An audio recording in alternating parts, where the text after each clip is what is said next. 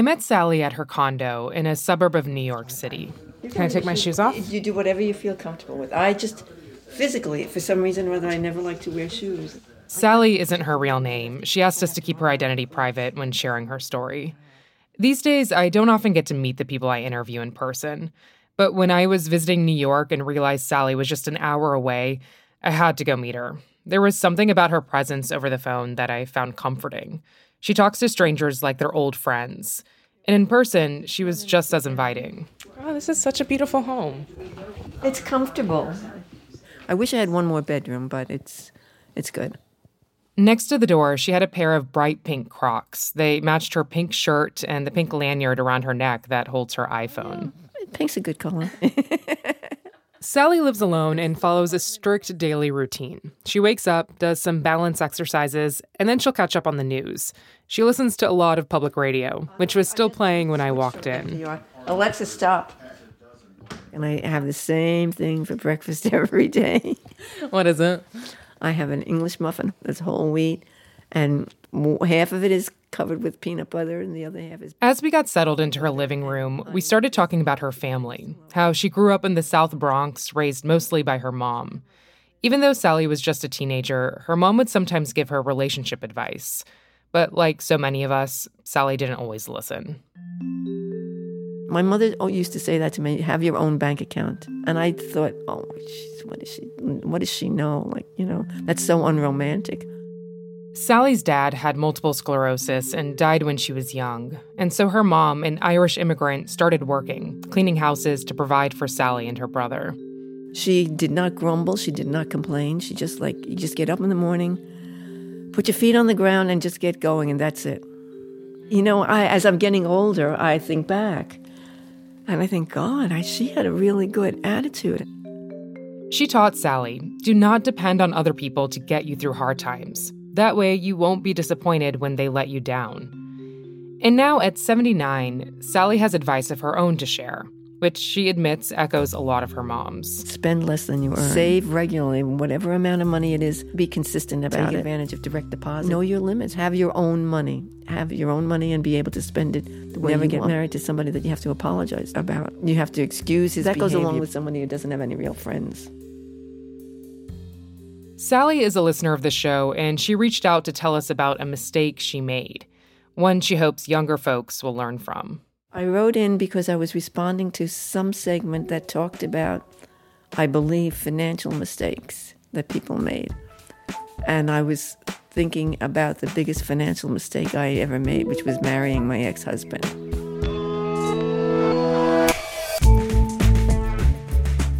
I'm Hayli McKnight, and welcome to This Is Uncomfortable, the show for Marketplace where we talk about how money makes life complicated.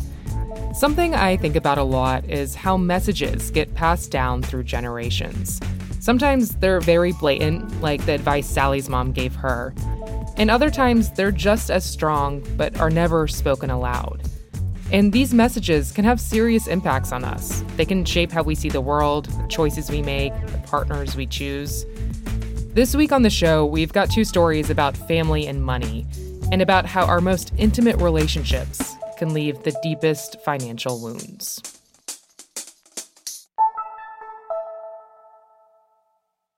There's a saying, what's too painful to remember, we choose to forget, and I think I have forgotten a lot by choice. Mm-hmm. I felt a lot of anger, mostly towards myself, and a lot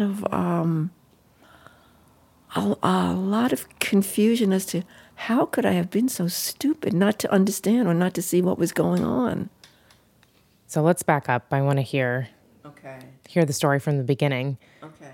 So that was your second marriage. That's right. Mm-hmm. My first marriage, I married a man that I met when I was a senior in high school. Oh, wow. And life was pretty tranquil. I mean, he worked, I worked. Sally and her first husband met at a New Year's Eve party where he gave her a ride home and asked for her number. They had a baby together and saved enough to buy a house. The marriage was easy. He was a good guy. And then one night he had an auto accident and he was in a coma for a week and he died. And it was just a few weeks after his 25th birthday. Our daughter was 21 months old at the time. I think I was in complete shock. I didn't, I don't remember crying or I don't remember anything. I just, this wasn't supposed to happen. So I was, as I say, in shock. This was 1970, and Sally had everything a woman was supposed to have. A charming love story, a house, a baby.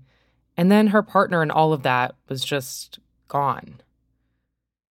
Sally wasn't in a bad position financially, which was a huge relief. She worked for the state government and made decent money. But emotionally, she was at sea. First came the grief, and then as time passed, she wondered what would come next for her. Would she ever find a man who wasn't turned off by her being a widowed mother? Then, 2 years later, she met a guy who we'll call Todd through her job. Todd and Sally started to spend more time together. Sally liked how he interacted with her daughter, how he could get on her level. She felt less alone with him. He was a steady presence. After a year or so, they decided to get married. For whatever reason, my mother had a perspective that this guy was not right. I don't think, as I said, I don't think she understood what it was. It was just a gut feeling.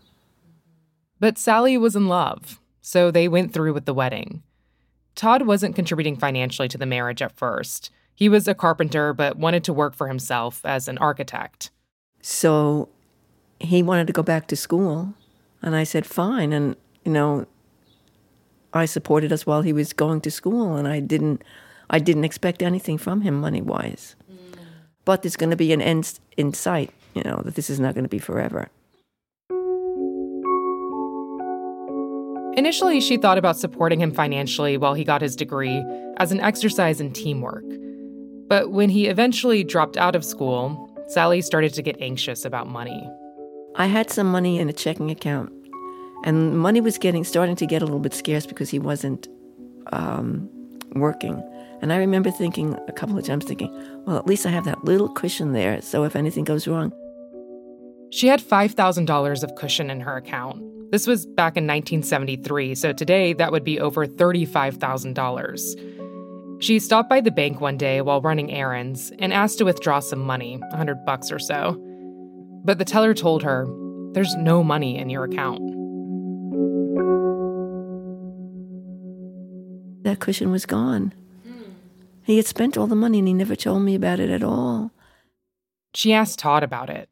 I said, what happened here? And he said, well, I needed the money. I'm walking around without that much money in my pocket. I don't even think he apologized for it. Sally was hurt, but not angry, which kind of surprised me. Sally told me that her response had to do with her mom's advice. Don't expect that a man is going to support you, because it's not going to happen. And always expect that you're going to have to take care of yourself.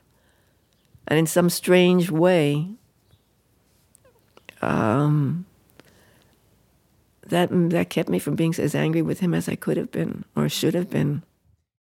It struck me that though this advice sounds empowering, be a strong, independent woman, it's actually a double-edged sword because it led her to feel like she was on her own in what was supposed to be a partnership. Her mom had told her, don't depend on a man. And now a man was depending on her. Where Sally had no expectations, her husband had huge plans. At this point, Todd was doing construction work, and he wanted to start flipping properties. He'd tell her, "We won't have to work for the man. This business, it is going to make us millionaires. I promise." He was saying, this is a great deal. I know how to fix this place up. This is in a location where we can rent it out without any real problems. It's going to be a good return for the money. Let's do this. And they were successful. Sally and her husband were even able to build a bigger, fancier house. It was on 1.5 acres of land with lots of room for her daughter to play. She would have been happier staying in the townhouse she bought with her first husband, but Todd insisted. Meanwhile, they kept buying new properties, renovating them, and renting them out. We turned things around. We were making money. I started co-signing loans with him. And that's when all the problems began. She was co-signing loans to help them buy more properties. But as I talked to her, Sally pauses throughout the conversation to think. Because even today, she doesn't have the answers for what was actually happening. When you ask me these questions, I start wondering how much he didn't tell me. They'd get paid, her husband would cash the check, and then Where did this money go? I was wondering, did he have a drug problem, or where was the money going? I just did not know then. If I didn't know then, I don't know for sure now. She later found out that he was struggling with alcoholism. But at the time, the doubt, the questions, it stirred her anxiety. She hated how it made her feel. And that's when the arguments started.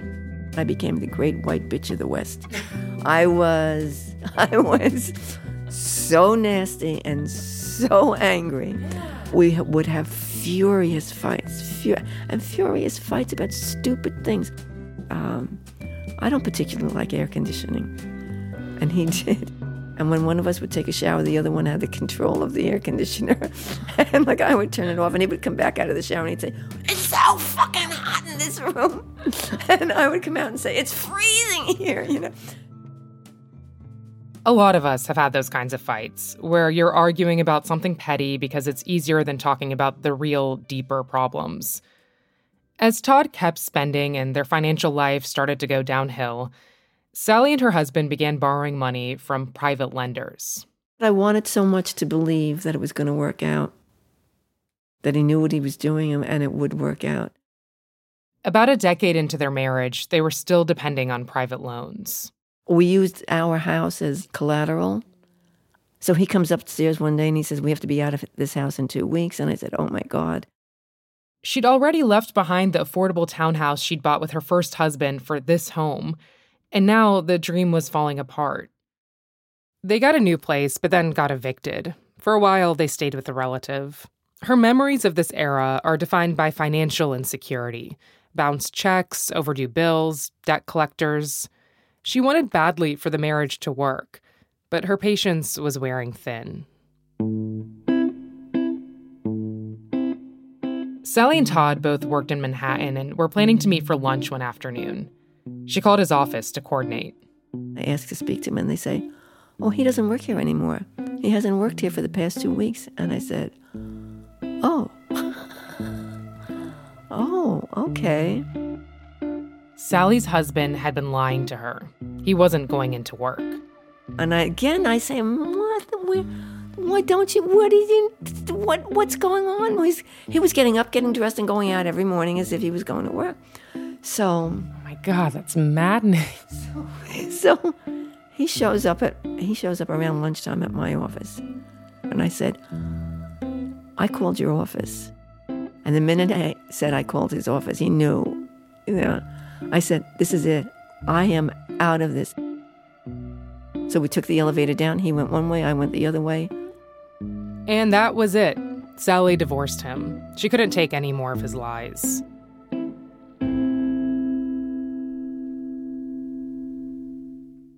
Even though he was out of her life, she was still on the hook for some of Todd's debts and the loans they'd co-signed. It took years for her to financially recover. But being on her own, it wasn't as scary as she thought it would be. If anything, it felt good.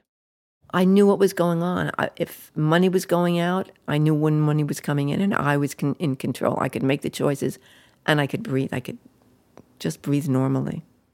But she didn't yet realize the ways the marriage would haunt her. It's been decades since all of this went down, but talking to Sally today, it's clear that this had a profound impact on her. Like, at one point, she tells me she's going to spend the afternoon going over her bills. Even though most of her finances are on autopay, she double-checks everything by hand, writing out all the expenses to make sure everything adds up. She remembers how it felt when her wages were garnished because of missed bill payments, or how she'd sneak into the back door of her home to avoid process servers. If I get somebody ringing my doorbell and I don't expect it, I get really nervous. I've always been someone who's going to live within my means. But this intensified it, that I have to have every bill paid in full every month. I can't carry a balance. Looking back, Sally wishes she hadn't jumped into a marriage so soon. Maybe if I had waited longer, I would not have felt such a need. And maybe I would have been a little bit more mature in being able to judge someone. She's reminded of what could have been every time she thinks about the house she lived in with her first husband. I lived across the street from where I am now, which is twice the size of this, and it would have been paid off. And, if I had never met him, I would probably be still living there, and I'd have a lot more money to my name. Wait, it's just across the street? Yeah, right across the street. Like, can you see it from the window? Well, if you walk down the street a little bit, you can see it. After her second marriage, Sally never pursued another serious relationship.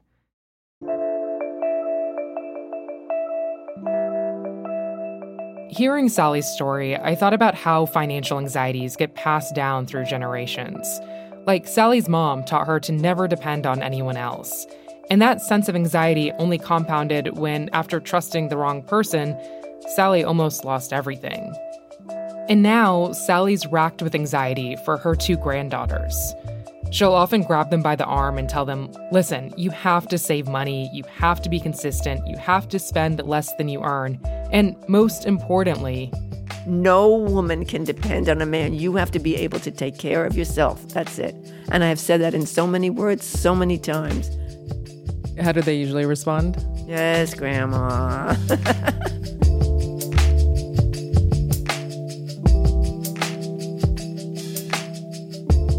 After the break, how do you come back from finding out someone you love spent your college fund?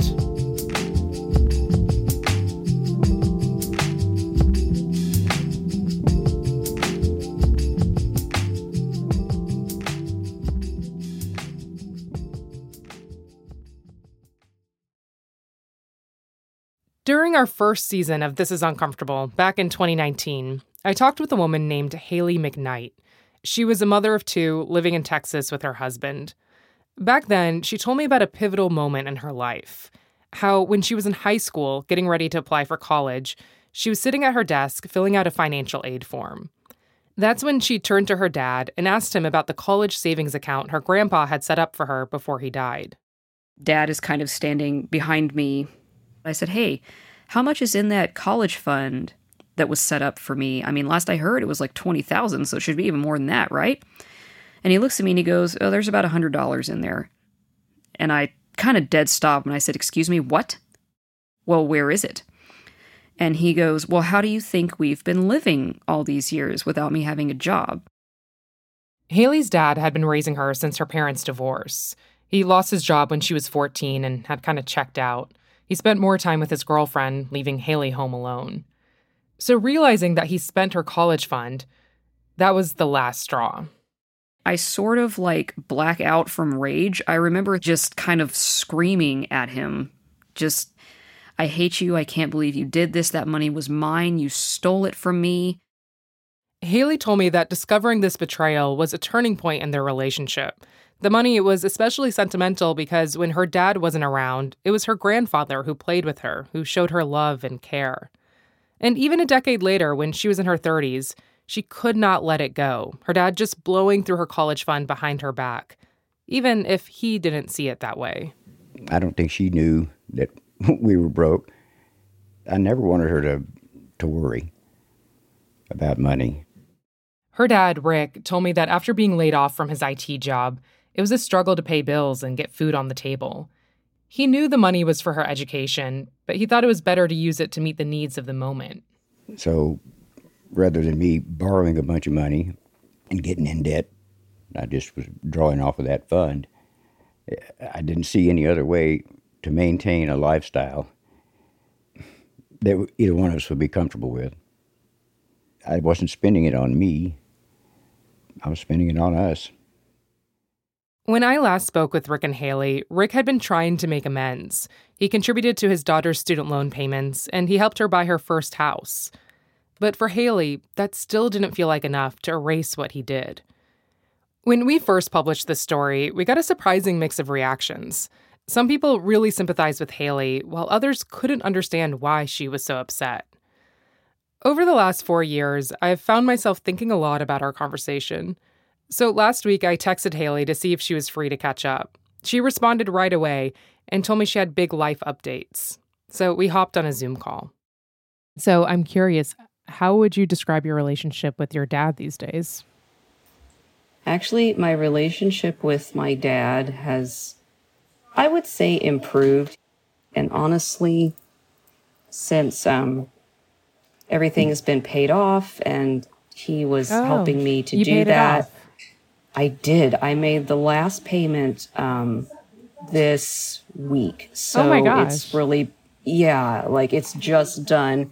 They sent me a letter in the mail and it said, "Hey, we're done with you. Congratulations." I have never been so pleased to be dumped by something. I was like, yes. Good riddance.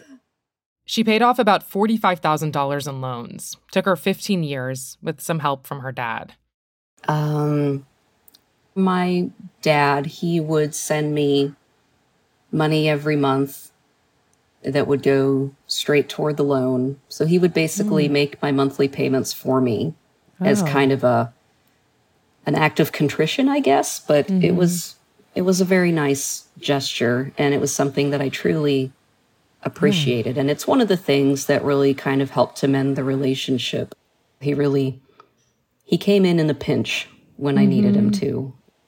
When we last talked, you explained how your dad using your college fund was a really pivotal moment in your life that left these pretty lasting impacts on you. Do you still feel that way, given how much he's contributed to your financial life over these last several years? I will say toward my dad, I don't harbor any ill feelings anymore. I mean, it was something that he thought he needed to do at that time. He was unemployed. He was trying to take care of me. The money was there. He was in charge of it. Like, as an adult and as a parent, I can understand that. But I also really would have appreciated just, treating me more like a person who the money belongs to and discussing it and be like, look, honey, I'm not employed. I need your help. Can I use this money so we can pay our bills? Just something. If he would have just asked instead of just done, it would have been very different.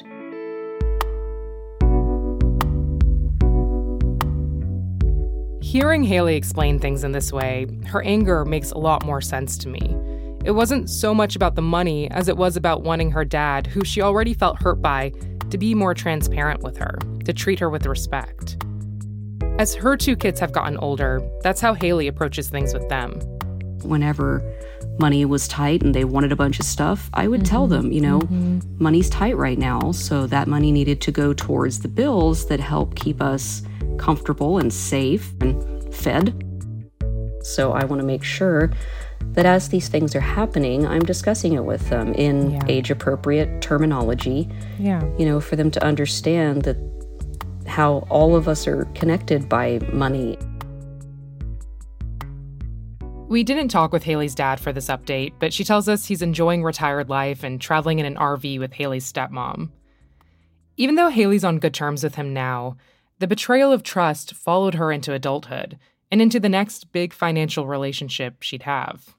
It did, of course, have lasting effects on my security and the way I viewed money. And I mean, going into the marriage I did, where I still wasn't privy to the finances, despite how many times I asked, I was like, okay, do I just not get to see my own money ever? Oh, interesting. And do you feel like that connects back to what happened with your dad? I do, very much. I mean, it almost felt like, okay, well, I guess everybody's just welcome to my money but me, I guess. When Hayli and I talked last time, she hadn't shared anything about her husband.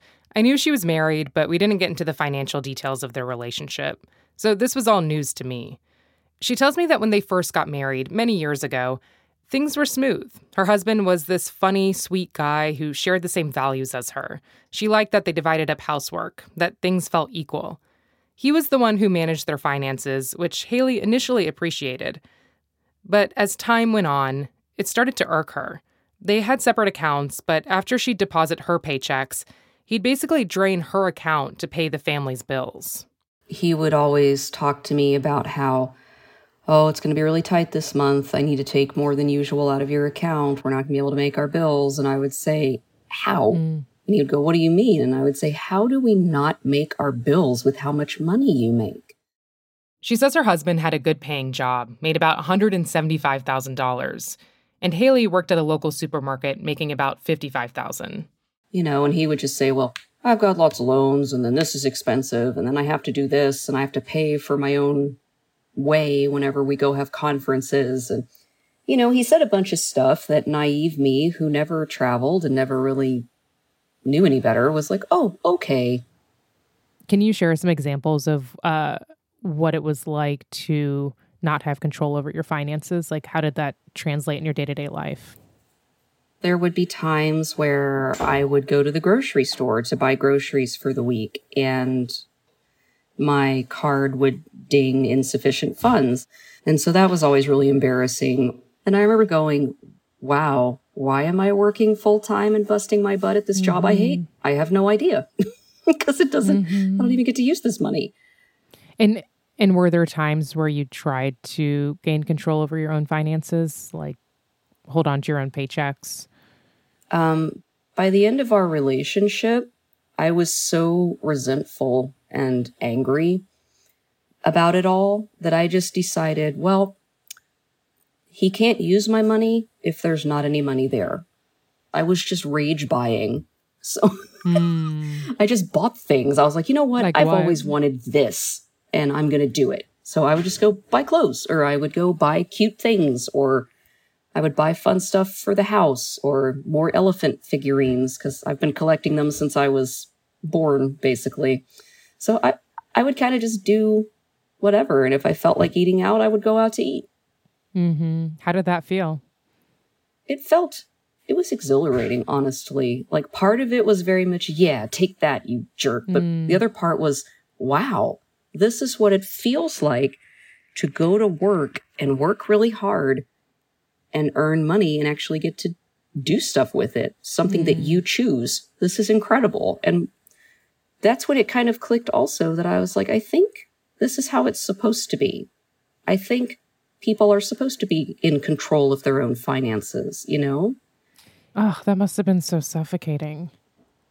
Yes. I mean, I felt when I feel completely out of control in a situation, I don't feel safe. I don't feel like my opinions or my voice is being heard.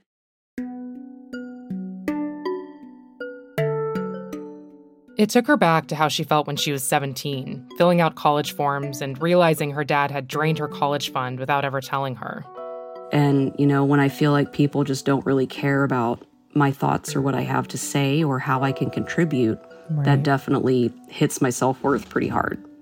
Yeah, it makes you question yourself and what like you can contribute. Correct. It's like, okay, well, maybe the reason everybody treats me this way is because I'm secretly really stupid, or I'm, nobody sees me as smart enough to handle my own money. Right. So, yeah, I mean, that makes sense. You start doubting yourself. Right. So I started talking to my therapist about those feelings, about how it doesn't necessarily feel right. Something feels wrong about, not being in control of my own life. And so the more we discussed that about the money thing, she was the one that encouraged me to, question it, to approach him and say, what are we doing here? What is, I deserve to know about the finances as well. I'm the other contributing adult to this household. There were other reasons for her family's financial troubles, but Hayli didn't realize the extent of it at the time. Her husband had a substance use disorder. She'd supported him through programs like AA, but eventually it became too much to handle. And so since we last talked, she decided to separate from her husband. When I first met him, it was a very different person, but that's what addiction will do. And that's what I told the kids when I explained to them that we were separating. I said, look, I don't know who this person is, but addiction took your dad from me.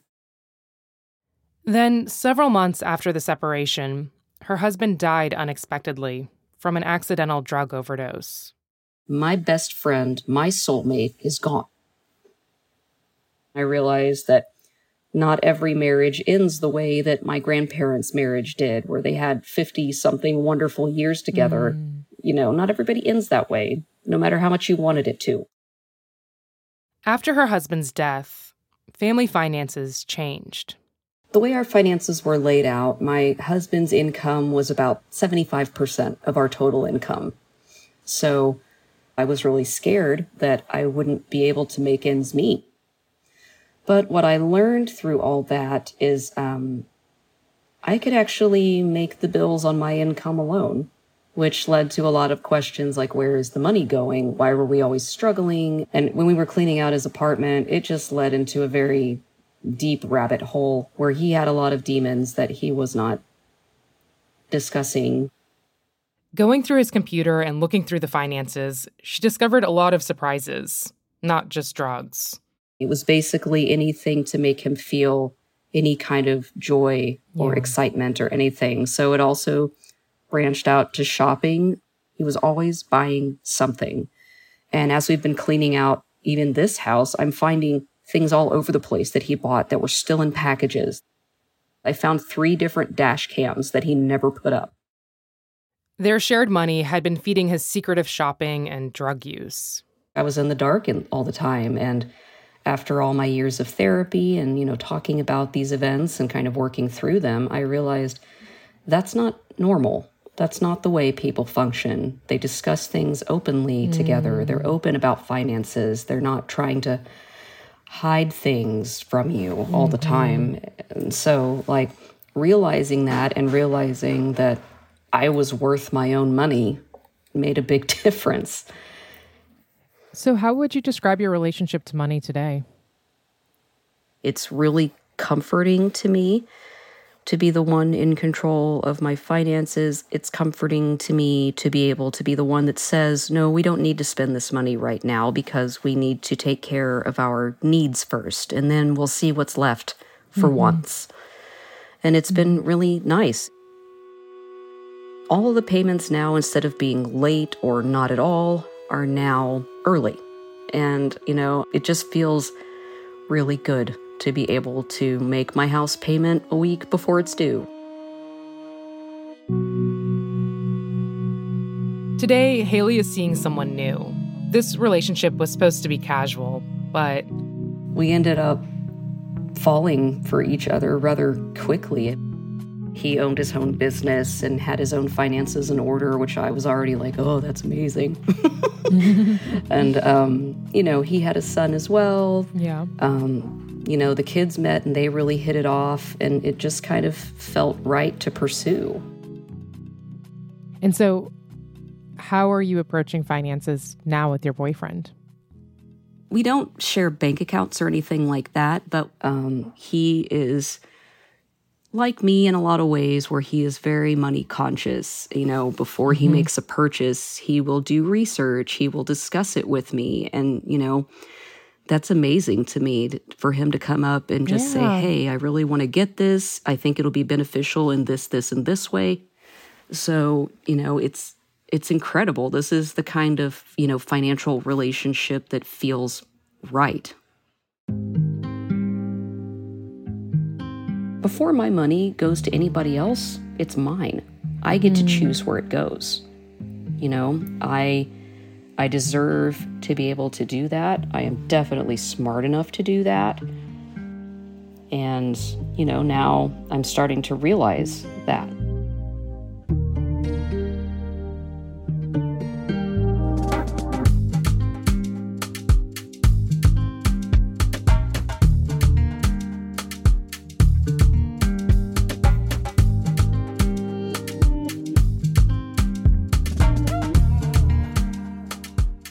All right, that is all for our show this week. As always, if you have a story about money or work that you'd like to share with us, or if you just want to shoot us a note, we love hearing from you all. You can always email me and the team at uncomfortable@marketplace.org. Also, if you want more This Is Uncomfortable content, be sure to sign up for our newsletter if you haven't already. We share the best things we're reading, watching, cooking. Be sure to check that out by signing up at marketplace.org/comfort. This episode was produced by Alice Wilder, Yvonne Marquez, and Zoe Saunders. It was hosted by Hayli McKnight. Alice, Zoe, and Rima wrote the script together. This episode got additional support from Hannah Harris Green and me, H. Conley. I'm the intern. Zoe Saunders is our senior producer. Our editor is Jasmine Romero. Sound design and audio engineering by Drew Jostad. Bridget Bodner is Marketplace's director of podcasts. Francesca Levy is the executive director of digital. Neil Scarborough is vice president and general manager of Marketplace. And our theme music is by Wonderly. All right, we'll catch y'all next week.